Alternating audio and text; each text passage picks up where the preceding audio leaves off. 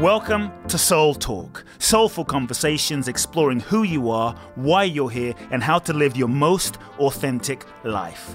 My name is Coop Blackson, nationally best-selling author of You Are the One, transformational teacher, and your host. I invite you to subscribe to the Soul Talk podcast for weekly inspiration from me, where I will share with you some powerful ideas, thoughts, and practical life wisdom to help you live life more fully, freeing yourself from your past, reclaiming your power, and living your true life's purpose. You can also go to www.coopblackson.com, enter your name and email to download my free 2-part video training series and learn the ultimate secrets to happiness and fulfillment. Let's get started with Soul Talk. Welcome, folks. Welcome to another very special episode of the Soul Talk podcast. As I record today's episode, we are indeed going through unique times in human history, faced with the COVID-19 coronavirus as a humanity. And these are intense times, challenging times, but as difficult as these times are for so many on the planet, I believe that we are in a time of sort of spiritual awakening and evolution within our souls. We're being forced to go inside and reconnect and realign and reflect on who we are and why we're here and where we're going more than ever. And I think these times, if we really work with these times, can help us evolve in very profound ways. And so my guest today, I'm really excited about my guest today. To be honest, I'm more than excited. To me, he's a legend, an inspiration. His work has inspired me for many years during my career. I read his book maybe 20 years ago when I went to a store called the Bodhi Tree in Los Angeles, picked up his book and literally read the entire book at the Bodhi Tree before I even bought it. Then I bought it and reread it and told everyone about the book when it first came out. He's a modern day spiritual messenger. He's written, check this, 29 books. It might have gone up since the writing of the bio. You've probably read his books in some way, shape or form, directly or indirectly.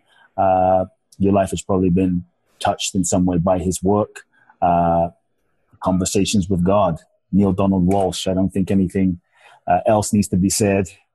Neale, welcome to Soul Talk. Thank you for coming on. It's such an honor, privilege, pleasure, and joy. I've been looking forward to this for years now. Well, it's lovely to be here, Kud. Thank you very much for the invitation. I reject the notion that I'm a legend of any kind. You know, someone once said he's a legend in his own mind. I hope I'm not in that category. But I will acknowledge that the message that I've been given, which is different from the messenger.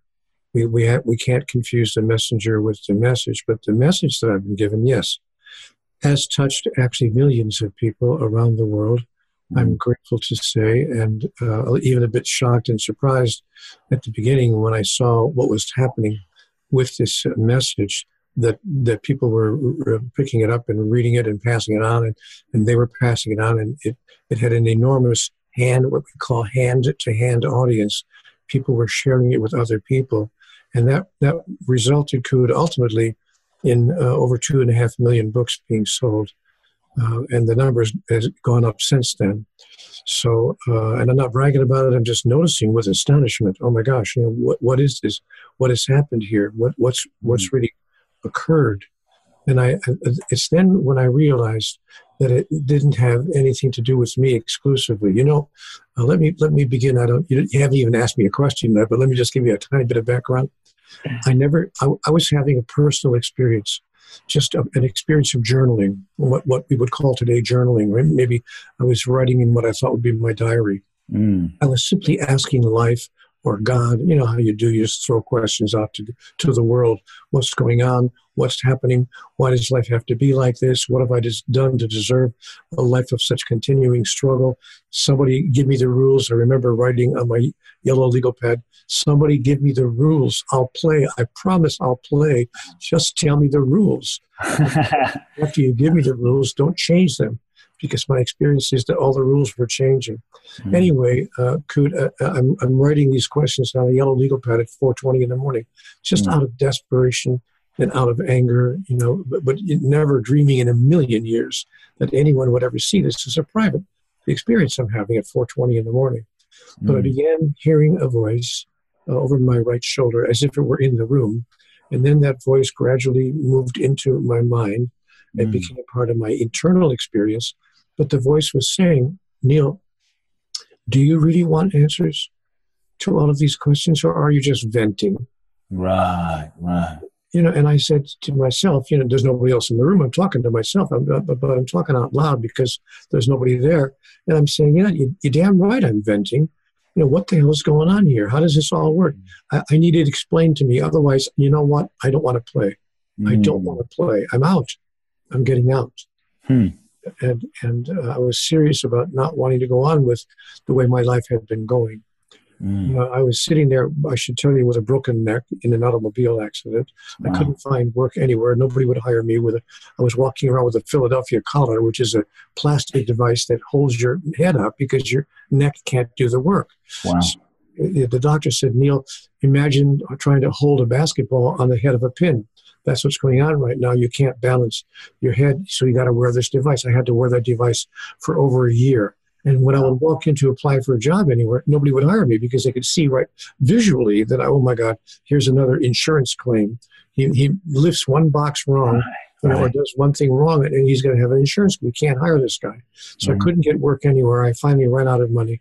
And I wound up living on the street. I wound up living on the sidewalk for a year of my life, 2 weeks shy of 1 year to be exact. And I had no income of any kind, no money. I didn't have as much as 50 cents in my pocket. I had gotten down to my last penny, quite literally. And I'm walking the sidewalk, sleeping on the sidewalk, sleeping in a park. I found a little place, a little homeless park where I could sleep, where the people who ran the park would allow transients, what they called us transients in those days, to just kind of find a little space and maybe sleep under a tree to get out from the weather a little bit. And I did that for a year, walking the streets with my hand out, asking people anything. Could you give me anything? I swear to God, a quarter could change my life if I could get it from 5 people, because in those days, $1.25 could buy you a bag of French fries. So I lived that way for a solid year of my life. And when I got off the street, I got back into the world of work after a year on the sidewalk. I realized how vacuous life was. I realized that is this it? Is this really it? What you expect me to go through until the rest of, for the next 20 or 30 or 40 years? Wow. And I was furious and angry with God. And I said, if this is all you have to offer down here, I'm out. And that's when I had my conversation with God. And I'll wrap up my little self-described bio, if I can, with one more sentence. I never intended anyone to see what I had written in my notes. People have asked me, well, then how did it get to a publisher? Well, later on in the dialogue, it said, this will one day become a book. And I thought to myself, now I gotcha. Because this is really coming from a higher source, whatever.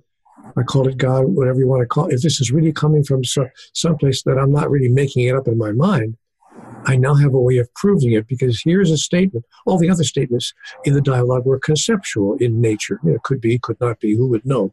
But here was a statement of fact. This will become a book, was a measurable outcome. I mean, either it would or it wouldn't. So I said, you know what? I'm going to have this typed up. It was all handwritten, of course, on yellow legal pads, but I had it typed up by a stenographer. I didn't have any money. She offered to do it for nothing. And she typed up the whole manuscript, what became the manuscript, sent it to a couple of publishers. And by golly, one of them said, we really find this fascinating. We're going to publish it. Wow. The book wound up on the New York Times bestseller list for 137 weeks, which is absurd. Crazy. Craziness. Crazy. Oh, I see. So the most improbable thing that could possibly have happened has actually happened here. And this has turned into a global bestseller, translated into 37 languages, and sold worldwide. And that's my story in 2.5 minutes. I love it. Not asking. I love it. I love it. So how did you, when you had this voice, obviously you've probably talked about this, but how did you know it was God? How did you, like plenty of people say, you're going crazy, you're hearing voices, Neil, come on. I mean, of course I didn't tell anybody, so they would have said that if I told anybody. So, but I didn't. What did you think it was? I did think I was going crazy at first. I thought, oh my God, I'm losing my mind. I really am. I question my own sanity, as anybody would. But I didn't hear the voice in the room for more than a few moments. It very quickly, I want to say, if I could describe it this way, moved inside of my head and became part of my inner consciousness. Nevertheless, it was continuing to speak to me. And it sounded to me like the sound of one's own thoughts. Like when you when you listen to your own thoughts. That's how it sounded to me, except that the content, that is what it was saying to me, were thoughts I never had in my life. In a million years, never even had thoughts like it. To give you one example, there's no such thing as right and wrong, and there's no such thing as the Ten Commandments. And God does not punish you or judge you or condemn you in any way. It's thoughts that were coming to me clearly, not thoughts I ever carried in my own mind. But I was writing them down, scribbling like crazy. But to answer your question directly, how did I know it was God? I didn't know it was God until I began hearing statements that could not have come from any place else except a source of wisdom much more elevated than I had ever experienced internally in my own life. Statements that challenged everything I ever believed, that opened doors that I never even knew existed, that brought me explanations that I couldn't have conceived of possibly, and that wound up producing, in the end, 9 books of interactive dialogue that have touched the world entire. So now I don't know what to call that. I decided to call it God. After a while, I simply named it God because I couldn't think of any other word to describe this ineffable wisdom that seemed to be, how do I describe it, flowing through me in answer to my every question. So when you say God, I guess you're talking about how you chose to call it God to describe this wisdom. How do you define God? What does God mean to you? What did God mean to you? And now where you're at, has your definition of God evolved? When you say God, what does God mean? Because sometimes we have an idea of God, but as we evolve, our definition of God evolves. And maybe someone listening to this conversation, they're like, screw you, Neil. I mean, I don't believe in God. That's BS, God. I hate God. I hate the church. And so how can also, kind of like asking 3 questions, but how can also someone who maybe doesn't believe in God, the concept, still connect to that ineffable wisdom? Well, let's go back to the first of your 36 questions. How do I describe God? I don't. God is the indescribable. God is the all in all, the Alpha and the Omega, the beginning and the end, the up and the down of it, the left and the right of it, the here and the there of it, the black and the white of it, the big and the small of it, the fast and the slow of it, the male and the female, created he them. It's all of it put into one, and the totality of that really is indescribable. Any attempt to describe God limits our definition of what we would call God, and therefore renders it in that very moment invalid. So I would simply say God is the indescribable, all in all, the everything. And the first lesson, the first message that I got in my conversations with God was a profound message. I really, after that first message, I really didn't need anything else. She said very clearly, Neil, listen to this. All things are one thing. There is only one thing, and all things are part of the one thing there is. Now, when someone says to me, don't tell me about God. I don't want to hear about God. I hate the church. There's no such thing as God. It's a figment of our imagination. I say, you could very well be right. You could very well be right. I have no need to argue with you, nor do I even have a desire to try to convince you of otherwise. If that's your genuine, honest to goodness, authentic thought, stay true to yourself. Never lie to yourself or abandon yourself. Stay true to yourself. But I invite you, just for the sake of the intellectual excursion of it, to read this material and then tell me what you think. And I'm telling you now, Kute, 9 out of 10 people who say, okay, fair enough, as an intellectual exercise, I'll entertain you that far. They read the book, they don't even get halfway through it, and they call me back and they say, my God, I don't know where this stuff came from, but it sure didn't come from your mind. Yes. And not only did they say, I don't know where this stuff came from, but they say almost to a person, I agree with and resonate with, and I am in harmony with virtually every word I have seen in this dialogue. Again, I'm not bragging about that. This is not me boasting. This is me simply reporting back to you what the experience is that I have had. And now that millions of people in 37 languages have read the material and said much of the same thing, I have come to the conclusion, I see. This was never meant just for me. This was meant for the world entire. Beautiful. You talked about this being homeless for a year and not even having 50 cents to rub together at times. I mean, that's quite a humbling experience, I can imagine. So I'd love to know, during that difficult moment of your life, how was it? What did you learn? And what kept you going? Because I think a lot of people, when, they're faced with such difficult moments, would lose faith, would want to give up, some even commit suicide. And something kept you going each day. And I'd like to know what kept you moving, what kept you going, and what you learned. What I learned was that people can be cruel, incredibly heartless, and also incredibly kind and incredibly generous. I learned that I really didn't have, until that moment in my life, and by the way, I wasn't a young man. This is not when I was 25 or 35 or even 45. I was 50 years old, I was approaching 50. I was 49 years old. And so I was past the midway point of my life. And I realized, having gone through past the midway point in my life, I realized how little I really understood about life, how little I understood myself, honestly, how little I understood people in general, how little I understood about the purpose of life, the function of life, what it is that people really yearn for at the deepest level as opposed to on the surface. I learned about life itself. I learned, as a result of that experience, how to respond to life in a way that I never would have dreamt of if I hadn't had that experience. If you want to really have my father used to say, it's like a college education. This was like a college education. I'll tell you what, here's what I want you to do. If you want to really get a sense of this, forget about doing it for a year. Do it for a weekend, just for one weekend. Decide on Friday morning that you're going to take all the money out of your pocket, all the change out of your purse, whatever, and you're going to put on one piece of clothing, a shirt, a blouse, a pair of slacks, whatever, and that's it. That's all you're going to wear for the whole weekend. Let yourself smell the way you're going to smell after 4 days. Let yourself look the way you're going to look after 4 days.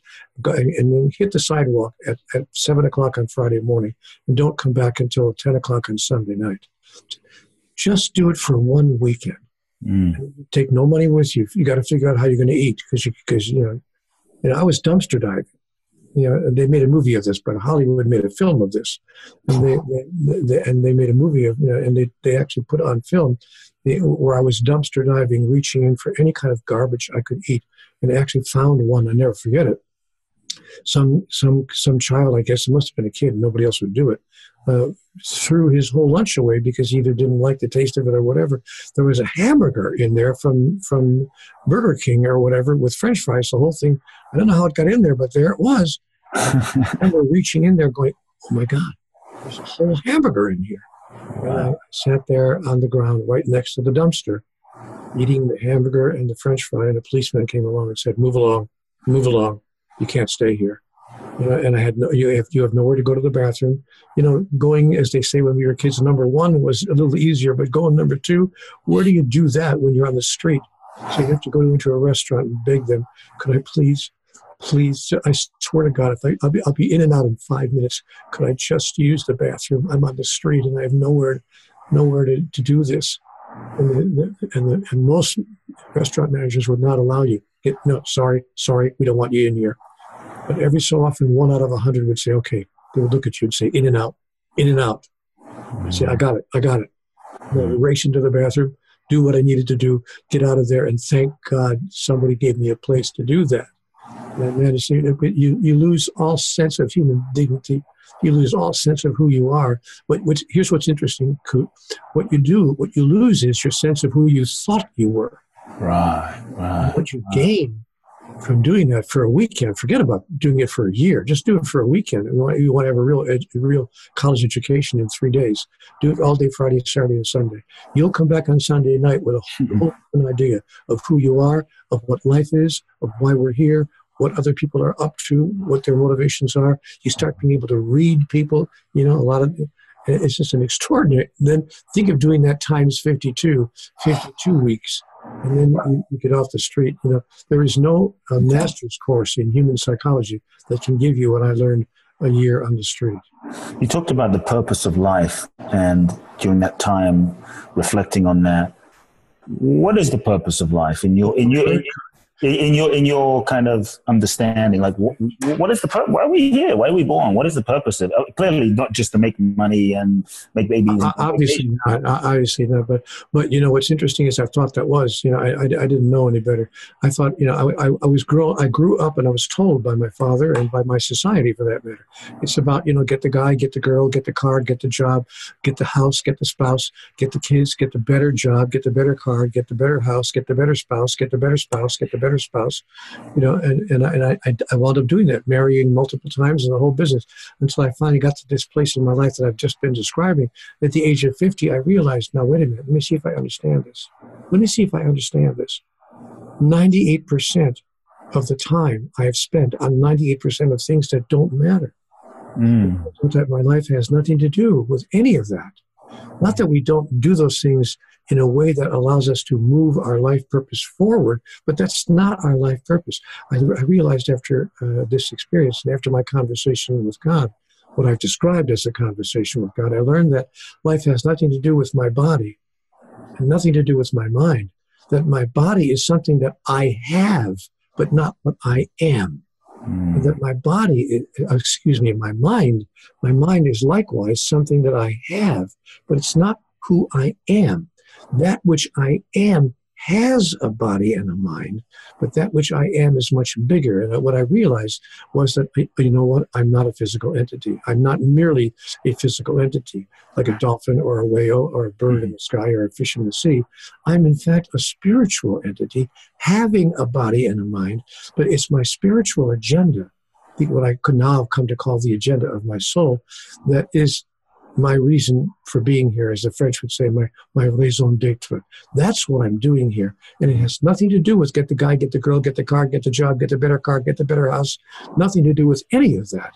I might wind up doing some of those things, but not because that's my purpose, but because rather those are the instruments through which I have advanced my purpose. Yeah. So when somebody says to me these days, Neil, okay, having heard all of that, then what is the purpose of life? I tell them quite simply, the purpose of life, in a word, is the evolution of the human soul. That if in fact I am a spiritual entity, then I live forever. I don't die when my body dies. And I have a purpose in my eternal life. And the purpose of my eternal life is to provide myself an opportunity to recreate myself anew in every golden moment of now, in the next grandest version of the greatest vision ever I held about who I am. Or to put it in a word, to evolve, to become a demonstration of my true identity. And my true identity is divinity. And so I see that the purpose of life is for me to demonstrate, experience, and express my divine nature. Other messengers have told us the same thing through the years, each in their own way. I simply didn't believe them. It was too esoteric for me to grasp. It didn't have any on-the-ground meaning for me. Didn't have any practical application. It was, all kinds of aesthetic stuff. Sounded very good, but how do I make that work in everyday life? But what Conversations with God taught me is how to make that work in everyday life in such a way that my whole life has changed forever. Beautiful. The evolution of our souls is the purpose of our life. That's beautiful. In terms of, how people evolve, a lot of times we evolve through some form of suffering, in some way. And so I'm curious from your perspective, is suffering necessary? Do we have to be homeless, lose everything? Do we have to have? Is there another way of evolving? No. I did it the hard way. I often laugh at myself because I was so stubborn. I really thought I had all the answers. You got to know that I was, when I was 45, 40 years old, even though my life was a mess, I still thought, amazingly, that I had all the answers. Nobody could tell me a great deal of anything, much less about esoteric things like spirituality. I wasn't interested like I was one of those guys you talked about a minute ago. I hate the church. I left the Catholic Church when I was 18 or 19. I had nothing to do with it. I didn't want to have any, I did. So I was, I was out there, but with that attitude. But everything changed in my life as a result of what I came to learn and came to understand. I actually lost track of the question. But like, is it necessary for people to go through suffering? No, it's not. No, it's not. I was told very, very directly, no.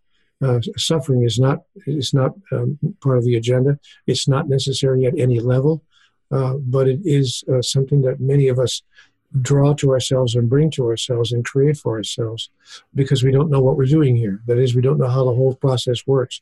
We don't know how the whole system works. And so we are creating our own reality, both individually and now collectively, always collectively. And the coronavirus thing is something we're creating collectively as a tool with which we can move forward the advancement of our soul's agenda. The soul, as I've said before, lives forever. It never dies. It always was, is now, and always will be. And so the opportunity in every moment of our life is what aspect of divinity, if I really am an expression of divinity. Earlier in our conversation, I said that God told me all things are one thing. There's only one thing, and all things are part of the one thing there is. Well, if that's true, Kut, if that's really what's so, that means I'm part of God, and that God is part of me, because all things are one thing. So I had to really adjust my mind to accept the notion that I am an individuation of the divine. And I was given, if I could share with you, I was given an allegory, a metaphor that God gave me. God said, okay, think of yourself in this way. Think of yourself as a wave on the ocean of God. Think of the ocean as God. Think of yourself as a wave on the ocean of God. Are you something other than the ocean? Is the wave something other than the ocean? The answer is no. Is the wave separate from the ocean? The answer is no. Well, then what? And how would you describe the wave? I say, well, the wave is part of the ocean that arises from the ocean and that expresses itself and that recedes back into the ocean when the expression is complete. God said, perfect. That is exactly a metaphor with regard to your relationship to the thing you call God, or the essential essence, if you please, a little bit less of a dynamite phrase. Don't call it God, just call it the essential essence, or the pure energy of life itself. And you are an aspect or an expression of that pure energy that arises, even as the wave arises from the ocean, and that recedes back into the essential essence when your individualized expression is complete. And then you do it again and again and again and again in a series of what some people call reincarnations. That is, you become physical once again, and then you become metaphysical, then you become physical, and then you become metaphysical. And not just on this planet, but in all the places in the universe where physicality is possible. And that's a great many places. And so you move from the physical to the metaphysical aspect of life in the process of evolving and becoming the next grandest expression of who you really are. And that, in one sentence, is the purpose and the process of life itself. I could, of course, be wrong about all of this. Right. Because now you're bringing up a bunch of topics, which I do want to get to. I do want to get to a couple of them. But now, we're in the midst of, you mentioned, the coronavirus.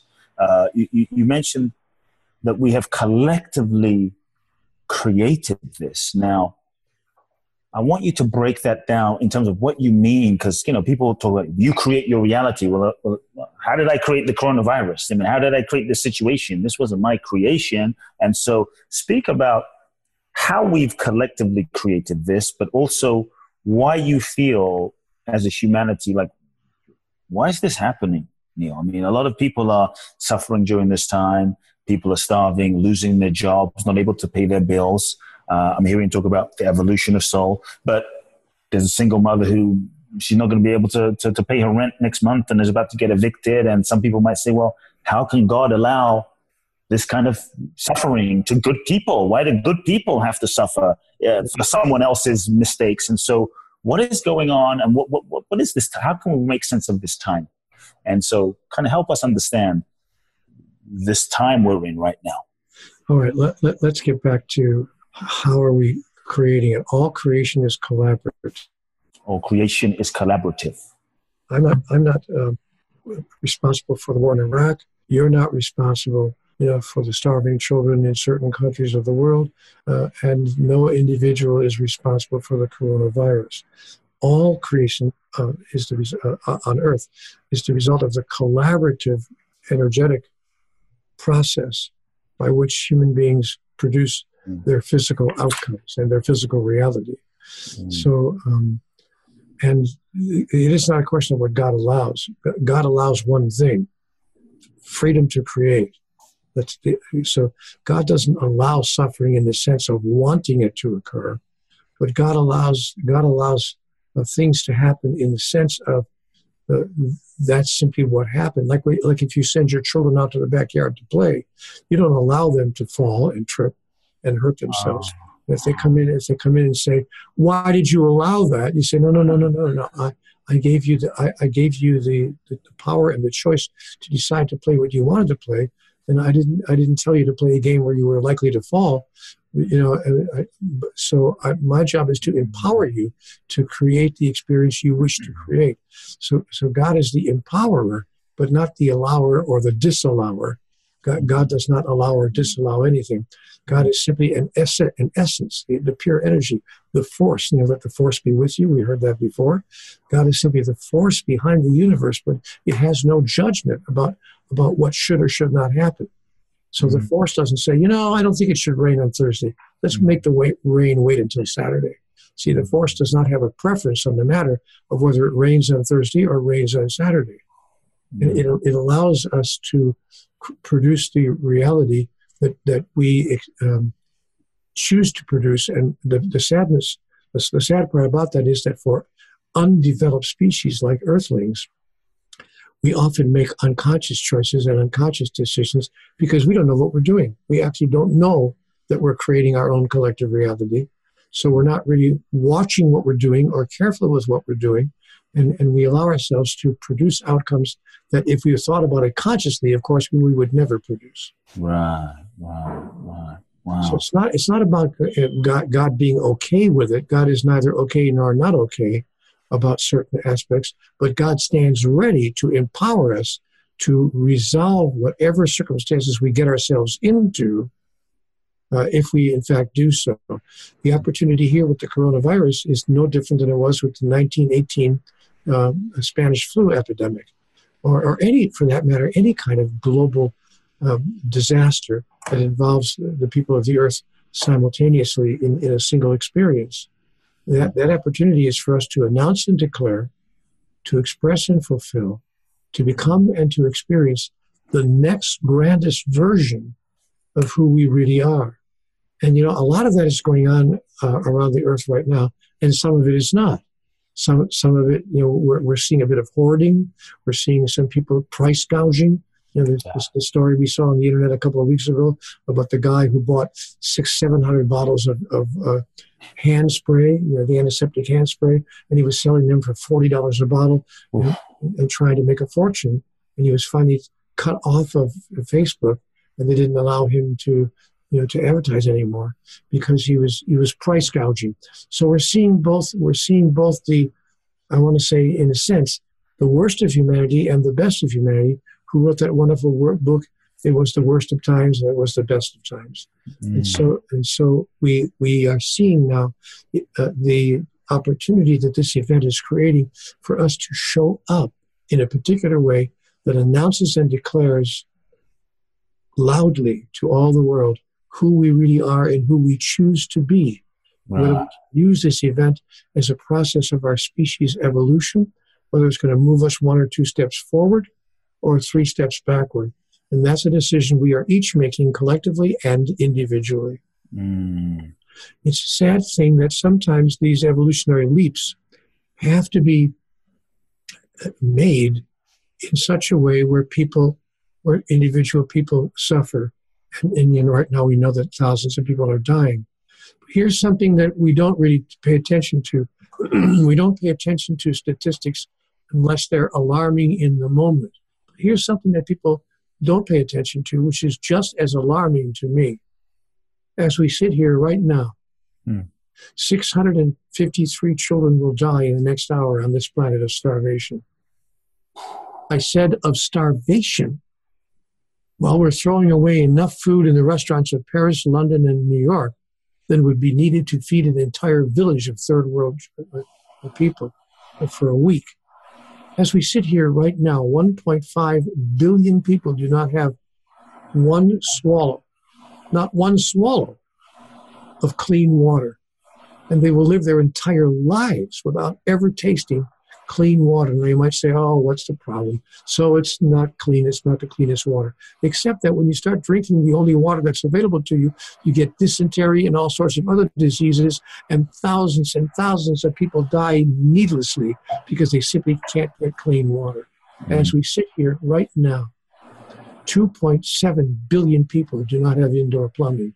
I know you can't believe that in the year 2020, but I said a quarter of the human race to this day are needing to relieve themselves outside, and we call ourselves a civilized civilization. But we have the unique ability to ignore these conditions when eight people hold more wealth and resources than one half of the human race combined. And we think, Neil, stop harping. Stop it, Neil. It's okay. It's okay that 8 people hold more wealth and resources than one half of the world combined. But is it? Is that who we are as a species? I mean, to put it directly, excuse me, is this the best we can do? And that's the question that events like the coronavirus generally bring up for an entire species, when the species has been ignoring the smaller issues or seemingly smaller issues for hundreds and hundreds of years. Yeah. You wind up walking into a box canyon where you can't go any further. We've reached what my friend Gene Houston calls jump time, where we have to jump because we can't go forward in the same straight line anymore. We're walking into a box canyon. We have to go up and over the top to a new level. We have to go to a new level in the description and the expression of who we really are. Yes. I wish I had words to describe what I'm feeling, but that's the best I can do. This is a moment. I think it's the time for us all. So let's say people are hearing this and they're feeling powerless, right? They're feeling powerless, Neil, at this time. I don't have the power. And you're talking about this time we're in, like something has to shift. There's an impetus, this impulse, the universe, kind of something is moving us to do things differently, okay? What can we do? What can we each do during this time, let's say the next 6-8 weeks, to help the transition happen, to help the evolutionary process happen, especially for people that might say, oh, Neil, I'm just, some guy in, Arizona. I'm not Gandhi. I'm not the president of the United States. I'm just, thank goodness. I'm Bob. I'm Susie. What power do I have to really make a difference? And I can't solve all the plumbing issues around the world. See, nobody is. What my answer would be: nobody's asking you to. What can we each do? The first thing we can each do is forget about thinking that what we need to do is solve all the problems of the world, whether it's the coronavirus or the plumbing problems of our city or the political problems of our nation or anything. That's not the agenda. But if you are clear about who you really are, it would be very clear to you that one person can actually make an enormous impact. Maybe you can't solve all the problems of the world overnight, but you can begin to be that force that raises consciousness within your circle of friends, within the group whose lives you touch, everyone whose life you touch, in such a way that soon we create a ripple in the water effect. Soon we start a snowball rolling downhill that can, in fact, ultimately, not in 2 days or 2 weeks or 2 years, but over time, that can actually begin to produce the change that you wish to see in the world. So never think that you do not have sufficient power as one person to make any kind of impact at all. Helen Keller put it wonderfully. Do what you can do, she said. And those words ring in my ears from the biography of Helen Keller. Do what you can do. Now, what does that look like? A person could say, okay, what does that look like? What can I do? Yes. You can move through this moment being the source of wisdom, clarity, and compassion, and understanding, and assistance, and forgiveness, and all good things to everyone whose life you touch. Even if right now you can only talk to people on the internet, Mm. Even if when the thing starts to tamper down a little bit, you can begin to get out again. Are you a landlord? You can forgive the rent of your tenants for a couple of months. Not just put it off, but you could actually, maybe if you can afford to do it, you could even forgive it. Are you a person who before the past 5 weeks would go out to have a dinner every so often at a restaurant? Yeah. My wife and I ate out at a restaurant. We have a favorite restaurant in town, and we have a favorite waitress at that restaurant. She's part of the gig economy. You could write a check for $25 or $250, whatever is within your capability, and mail it to that restaurant and say, give this to Carolyn. She's been our waitress for the past 3 years. We know she's having a tough time. We want her to have this. There are things you can do, big and small, not just sharing money or sharing your resources, but how you are being, the person that you are, and how you touch other people's lives. You know what God said to me in conversations with God? Neil, your life has nothing to do with you. Nothing to do with you. I know that you think that it does, but your life is not about you. It's about everyone whose life you touch and the way in which you touch it. And when you become very clear about that, the accomplishments that you will have achieved at the end of your life will be beyond anything you could ever have imagined. You will touch people in such a way that their whole lives will change because you passed this way. And if you think that makes no difference, my gosh, if only 10 people did that in your neighborhood, the neighborhood would change. Ripples. If only 2 neighborhoods did that in your community, your whole community would change. If only 2 communities in your state did that, your whole state would change. If only 2 states did that, your whole country would change. If only 2 countries did that, your whole world would change. I'm not making this up. This is how great change occurs on the planet. All great change on the planet was started by what? One person who didn't stop to think, what can I do? He stopped to think in the other way. What can I do? I wonder what I can do.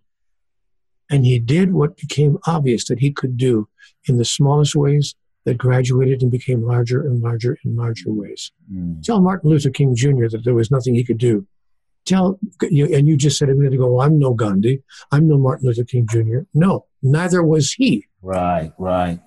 Before he became Martin Luther King Jr. But he had the clarity of who he was. I have a dream, he said. And he insisted on doing what he could, whatever it was, to make that dream come true. And that's true of all human beings who have started movements or started humanity's movement in its own evolutionary process. Now, you might say, because I've had people say to me, oh, wow, thanks, Neil, for bringing up examples of all people who were killed. Right. Or who were murdered, because, interestingly enough, but I don't think that's true of everyone. Jonas Salk was not murdered, and others were not as well. So but the issue is not even that. The issue is, if you could be the kind of person who touch other people, whether it's the people in your own household, your spouse, your children, and the neighbors down the block, and whoever's life you touch, if you could be the kind of person who decides, you know what, their life will never be the same because I passed this way. What kind of life do you think that would bring you? Oof. It's true. It's true. Wow. Their life will never be the same because I passed this way. Just the thought of that, the energy of that brings up is already just transformative. It's so exciting, such an exciting way to live your life. Suddenly, your life has purpose beyond get the guy, get the girl, get the car, get the job, pay the mortgage, get the rent, whatever you think your life is supposed to be about. That doesn't mean you won't do those things. You will continue to do those things, but for an entirely different reason. You do them for an entirely different reason. Yes. They'll become outcomes in your life rather than an attempt to get somewhere. They'll be ways of showing where you've gotten. Yeah, beautiful. Beautiful. Often what stops people, I think, and people are dealing with this now too, Neil, is fear.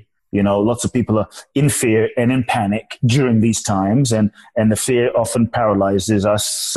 What am I going to do? How am I going to survive? But even without coronavirus, I think fear often is a virus that hijacks us from truly loving fully or giving our gifts, unless it doesn't. And so how can someone who might be paralyzed by fear in this moment or in their life move through that? How does someone who is afraid navigate and work with that fear so they don't contract and live in scarcity and lack and limitation?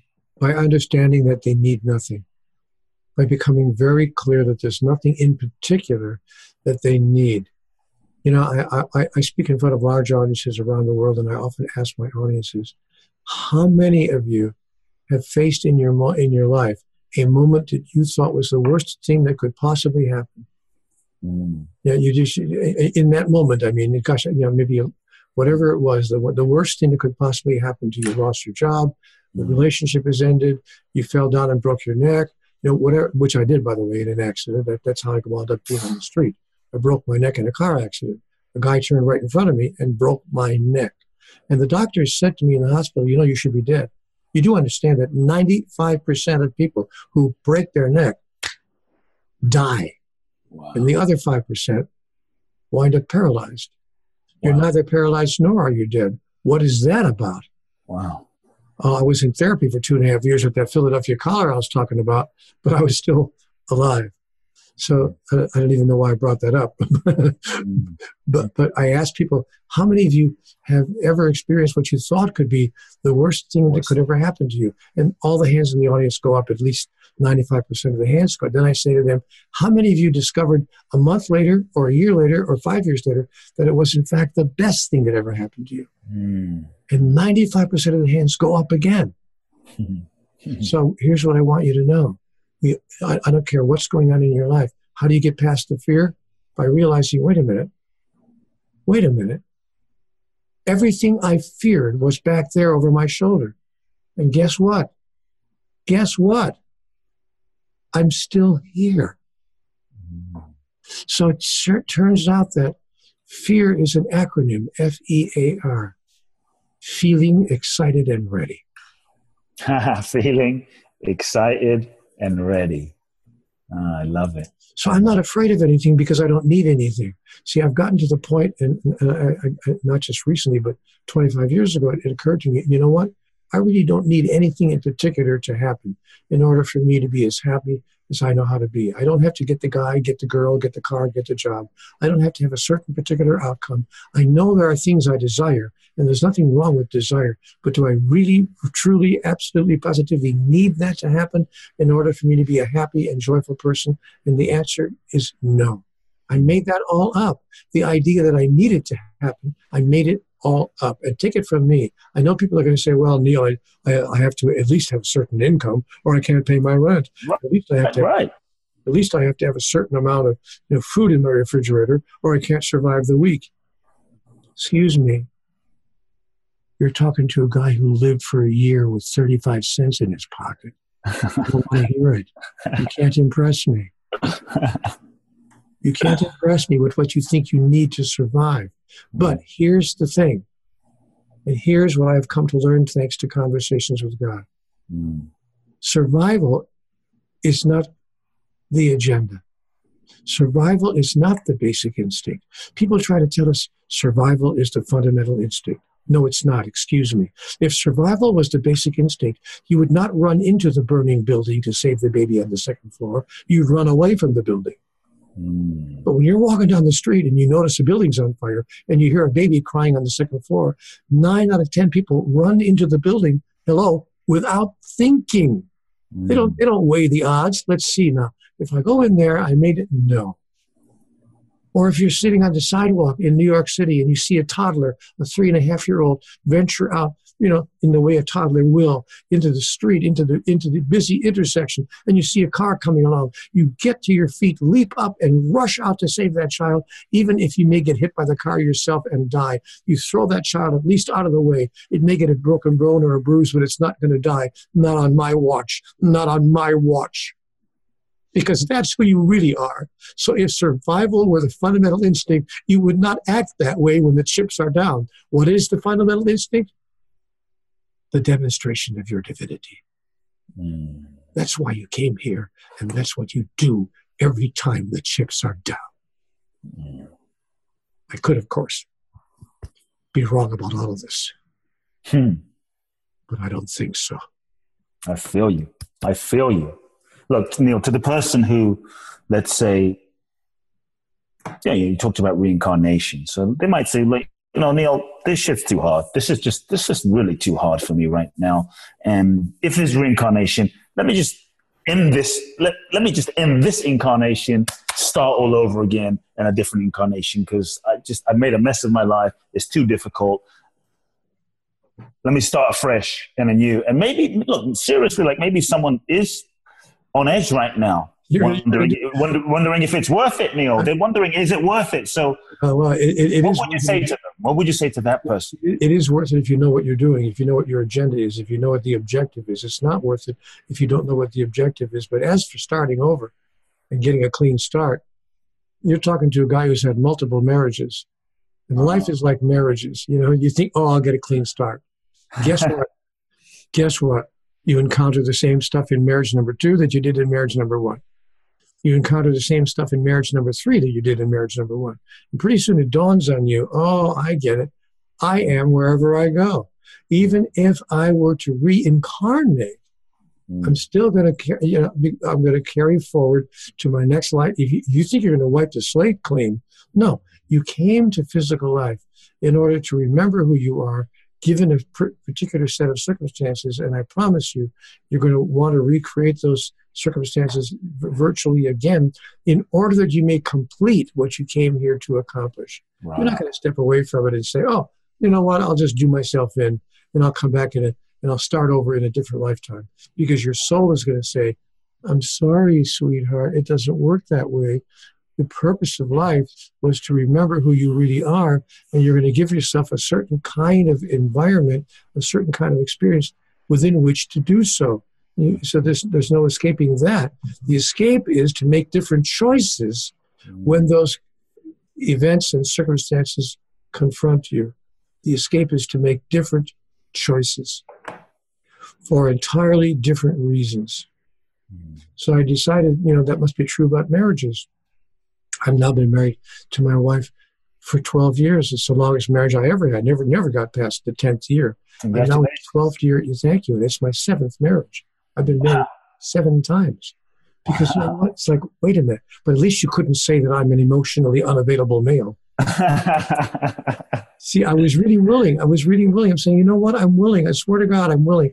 Somebody just show me how this is done. And I realized there is clearly something I don't understand here about relationship, the understanding of which would change everything.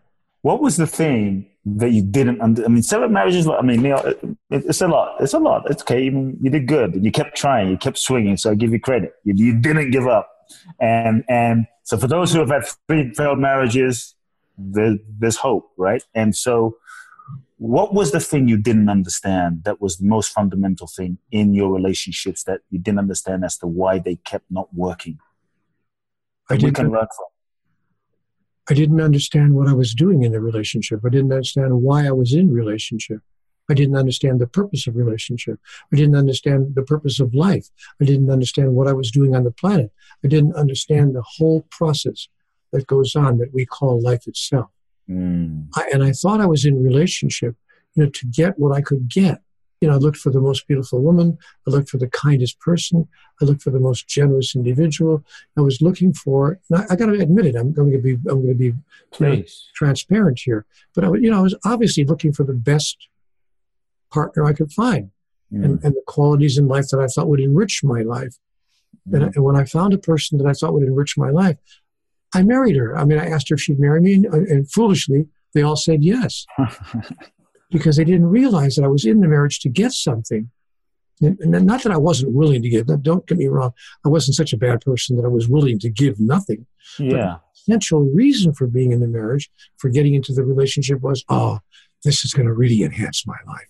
This is going to make me whole. This is going to be wonderful. I can't wait. Only until I got into my 7th marriage did I realize that my relationship had nothing to do with what I get from another. Read that, Nothing, nothing. Nothing. I heard that. That the purpose of my relationship was to see what part of myself I wanted to show up. What part of myself could I give to the relationship? Because it is in giving what we wish we would receive, we become self-realized. Now, when you're in a relationship like that, guess what? No lady walks out the door. She looks at you. No partner walks out of the room. They look at you and they say, what heaven did you drop out of? I hear you. So how do you decide? How does someone decide, maybe they're in a relationship right now, if this is the right person for them? Because technically what you're saying doesn't really matter who you're with. That's exactly right. You just nailed it. There is no right person. But what if the person is selfish? What if the person is an abuser? What if the person is, narcissistic? Are you saying doesn't really matter? Choose them and just love them and make it work? Or isn't there some discernment in the factor here? Yeah, well, there is discernment. I'm not saying that you need to stay in the relationship if they're abusive to you, or if it's not possible to love yourself. We have to include ourselves in the list of people that we love. So we have to give ourselves the freedom to say, you know what? The qualities of life that you are displaying and expressing are not enhancing to our relationship, and I've done my best to accept and to move through life with them, but I'm no longer willing to do that. So it's okay to end a relationship. You can never really end a relationship. All relationships last forever. You can simply change the character of them, the quality of them. But the relationship is all relationships are forever. And that's what's true about that. Now, I'm not suggesting that we allow ourselves to be abused or to be terribly, terribly miserable or unhappy. But I'm saying that the way to be happier than you ever have been before, is to understand that if you are there to give everything you have to give, expecting, requiring, and demanding nothing in return. In other words, to love other people the way God loves us. What does God demand of us? But see, that's hard for people to understand, because people will say to you by the billions of people will say to you, well, Neil, since you brought it up, God does demand things of us. And if we don't give these things to God, he'll punish us and send us to hell for everlasting damnation. But if you believe in a God who requires, demands, expects nothing from you, will never judge you, condemn you for anything whatsoever, then you realize that God's love for us is unconditional. God loves us needing nothing in return. Yes. But here's what's funny. Even a person who's automatically selfish, even a person who's the kind of person thoughtless, insensitive, the kind of person you were just describing, even those people can become transmute and transcend their fundamental characteristics when they find themselves in a relationship with somebody who is loving them, needing nothing in return. Suddenly they change and they begin to think, wow, do I want to lose this guy? Do I want to lose this person? I've never, to put it in the vernacular, I've never had it so good. And so they find themselves changing their own behavior. But if they don't, if their behaviors don't change, they continue to be insensitive, thoughtless, and cruel and unkind, then you get to say, you know what? I don't choose to continue this relationship in this particular form. I will always love you. I'm not going to stop loving you. But loving you doesn't mean that I have to live with you in the same house. So that kind of, you could say unconditionality, that commitment to just demanding nothing, what I'm also hearing can have the potential of a transformative, alchemy for the other person that is in the experience of that loving. Yes? Yes, that's the very nature of every spiritual teaching. Oh, right. Be the change you wish to see. And so when we move through the world in that way, not only are we capable of changing individual relationships, but whole groups of people can be changed by the way we interact with them. That's beautiful. And ultimately, the world at large. Neil, I'm really loving this conversation with you. I want to be respectful for your time. I have 2 final questions. One is a curiosity for me personally as a teacher myself and an author. And, you wrote Conversations with God. You said you didn't expect it to blow up and be this thing. You just put it out there, reached millions of people, 37 languages. Over the years, how have you, and you kind of touched on it a little bit, but I'd love to hear what you have to say. How have you managed to stay humble? Because, right? Because a lot of times, you become this big author and, you corrected me about the legend part. Got it. But it could be enticing that everyone's like, Neil, my God, Neil, Conversation with God author, Neil on stages, on Oprah, on this. It's like, after 20 some years of doing that, maybe something to creep into your ego, right? So how do you stay humble? 25 years to be exact. This is the 25th anniversary. Wow. Publication of Conversations with God. So we're celebrating our silver anniversary. Amazing. The answer to your question is, how do I stay humble? By looking in the mirror. By going to bed every night and reviewing how I was during that day, the choices I made, the things that I said, the thoughts that I entertained, the way that I was being with other people. And when I review that list each night when I go to sleep, I'm aware I've remembered a great deal. I've come to understand a great deal. And there's a great deal more for me to learn. There's a great deal more. Learn is the word I wouldn't use, really. There's a great deal more for me to remember about who I really am. And the opportunities for me to expand, to become more of a demonstration of who I really am and who I really choose to be. So I don't have a hard time being humble. All I have to do is look at myself. Watch my own behaviors. Listen to myself. It's then that I become very clear about the work that's left for me to do. Also, there's this, Kut. I don't have a single notion in my mind. Now, I don't have a single thought in my head that this material, these messages that have brought me this attention, and in some cases, yes, even adulation from certain people, that have brought me all that energy. I don't even have the slightest idea that came from me.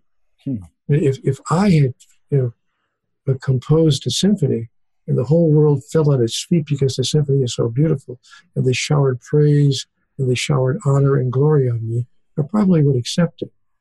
But if somebody came up to me in the middle of the night with a flute and played a song, and I happened to remember the melody, and then the next day I wrote a symphony based on that melody, I wouldn't be able to accept the praise and the glory, because I would say, it's not mine.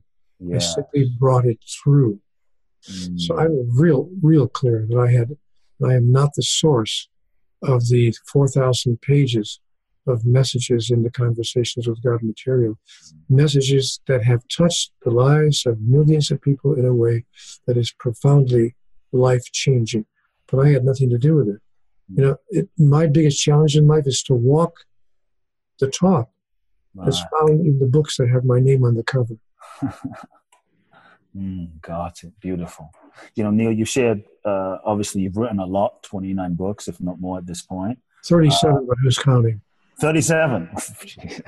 Just a few books. I'm on my second one. I'm getting through my second one, and I'll send it to you as well. But wow, that's an endeavor. That's an endeavor. And you shared a lot today, and I just want to really thank you for your generosity. The last question I'd like to ask is, if we were to distill everything you shared and maybe distill your life wisdom, and you were to speak to humanity, if there were three things, three key ideas that you feel in this moment of your evolution that you've learned, 7 marriages, best-selling author, father, a human being, spiritual being, what do you feel the 3 most important wisdoms you feel you would like to share with humanity, that humanity needs to hear right now at this point? Well, I don't have much wisdom to share with anyone. Anyone who followed me around on a daily basis would really laugh at the question, much less the answer that I would presume to give. But I can share with you 3 of the most important wisdoms from Conversations with God. Please. Which have nothing to do with me at all. I don't even live these wisdoms at the level that I wish that I did. but I know what the wisdoms are. And the first one I've already shared with you, I'll share it with you again. Your life has nothing to do with you. Your life is not about you. It's about everyone whose life you touch and the way in which you touch it. Wisdom number 2, all things are one thing. There is only one thing in existence, and all things are part of the one thing there is. That means that you are a singularization, an individuation of that single thing. I call that single thing God. You can call it what you want. Divine energy, the source, whatever you want to call it. But we are all that. And so the second most important thing I've learned is not to deny my true identity. And the third most important thing that I've learned is there's enough. There's enough of all I need to be totally and completely joyful and happy. And the proof of the fact that there's enough is the fact that I'm still here. Here I am. So clearly I've always had, there's been enough money, enough time, enough love, enough companionship, enough awareness, enough food, enough opportunity, enough of everything I thought I needed to be happy. Clearly I've had all I needed because I'm still here. And so what I invite people in my audiences to notice is, look, you've always had enough. Maybe it's not as much as you thought you needed, maybe not as much as you would like to have had, but you've always had enough. And the evidence of that is the fact that you're sitting right now in the chair listening to me. So we move then into a place of gratitude. You say, thank you, God, for helping me to understand that the current problem that I'm facing has already been solved for me, as have all the others. And it will, in fact, be resolved in this lifetime, unless it's not. Unless I die before the problem is resolved, in which case it won't matter one bit. So what am I sitting here getting upset about or worried about when I know that my life will go on forever and ever and even forevermore? And as long as I move through my life in such a way that I make sure that no one's life is not made better for my having passed through it, I will feel when I put my head in the pillow for the last time, wow, wow. I told my kids, my family, my wife, everybody around me knows exactly what I want on my tombstone. They've all agreed, they've all guaranteed me it's going to be on my tombstone. They've given me their word. 4 words on my gravestone, etched in concrete. Now that was fun. Now that was fun. Neil, seriously, you've been a lot of fun today. You have, you exceeded my expectations. Just you being yourself, to be honest. I just want to just thank you again for showing up. Like I was a kid at the Bodhi Tree bookstore on Melrose 20 years ago. Conversations with God kind of dropped in my lap and really had a profound impact on my life. So just know, amongst the millions of folks, you've inspired one person over here. So deep gratitude. And for me, it's such a joy to look you in the eye and say thank you and bless you. And I know that may God continue to flow through you and use you, Neil, in ways that she has not even used you up until now. I feel like maybe just the beginning of your life in many ways. So seriously, thank you for coming on. Folks listening in as you're listening to this conversation, hope you've been also taking lots of notes. Let's let the homework today to meditate on the abundance and the enoughness that we have, to acknowledge the gratitude for what we do have on many different levels, and to speaking of acknowledging gratitude, I want to acknowledge Heather Godfrey. Yes. Wow, Heather, thank you for being such a wonderful producer and technical director and support that makes this whole thing happen, because if it weren't for the people behind the scenes, there'd be no scene to be behind. So thank you for your talent, your dedication, your ability, and your willingness to be there for all of us in this way. Amen. Amen. My soul is quite full, Neil, in this moment. Wow. What's the best way? Obviously I want people to find out about your work. Folks, if you haven't read Conversations with God yet, check out Conversations with God. You just said it's the 25th anniversary. I invite all of you to read the book, read all the books that have come through Neil, I should say. What's the best way, Neil, people can find out about your events, your website, what's the best place for people to go? They can stay connected with the Conversations with God messages at CWG, which of course stands for Conversations with God. So the address is cwgconnect.com. cwgconnect.com, and there's a place there called Ask Neil, where you can ask me any question that occurs to you, and I'll give you my best answer. cwgconnect.com, folks. We'll post the link in the show notes. Go there, check out Neil's work, check out the Conversations with God 25th anniversary. Incredible. Neil, thank you so much. Everyone, I would love for you to do me a favor. I have a request. If you would please, as you digest this episode, share this episode with your friends, with your loved ones, with your family on social media. I would love as many people to just receive the blessing of this conversation and Neil's sharing today. Send me an email, kootblackson@kootblackson.com. Let me know how you enjoyed today's episode, your key takeaways. And I can't wait to connect with you in the next episode of Soul Talk. Love now, folks. Much love.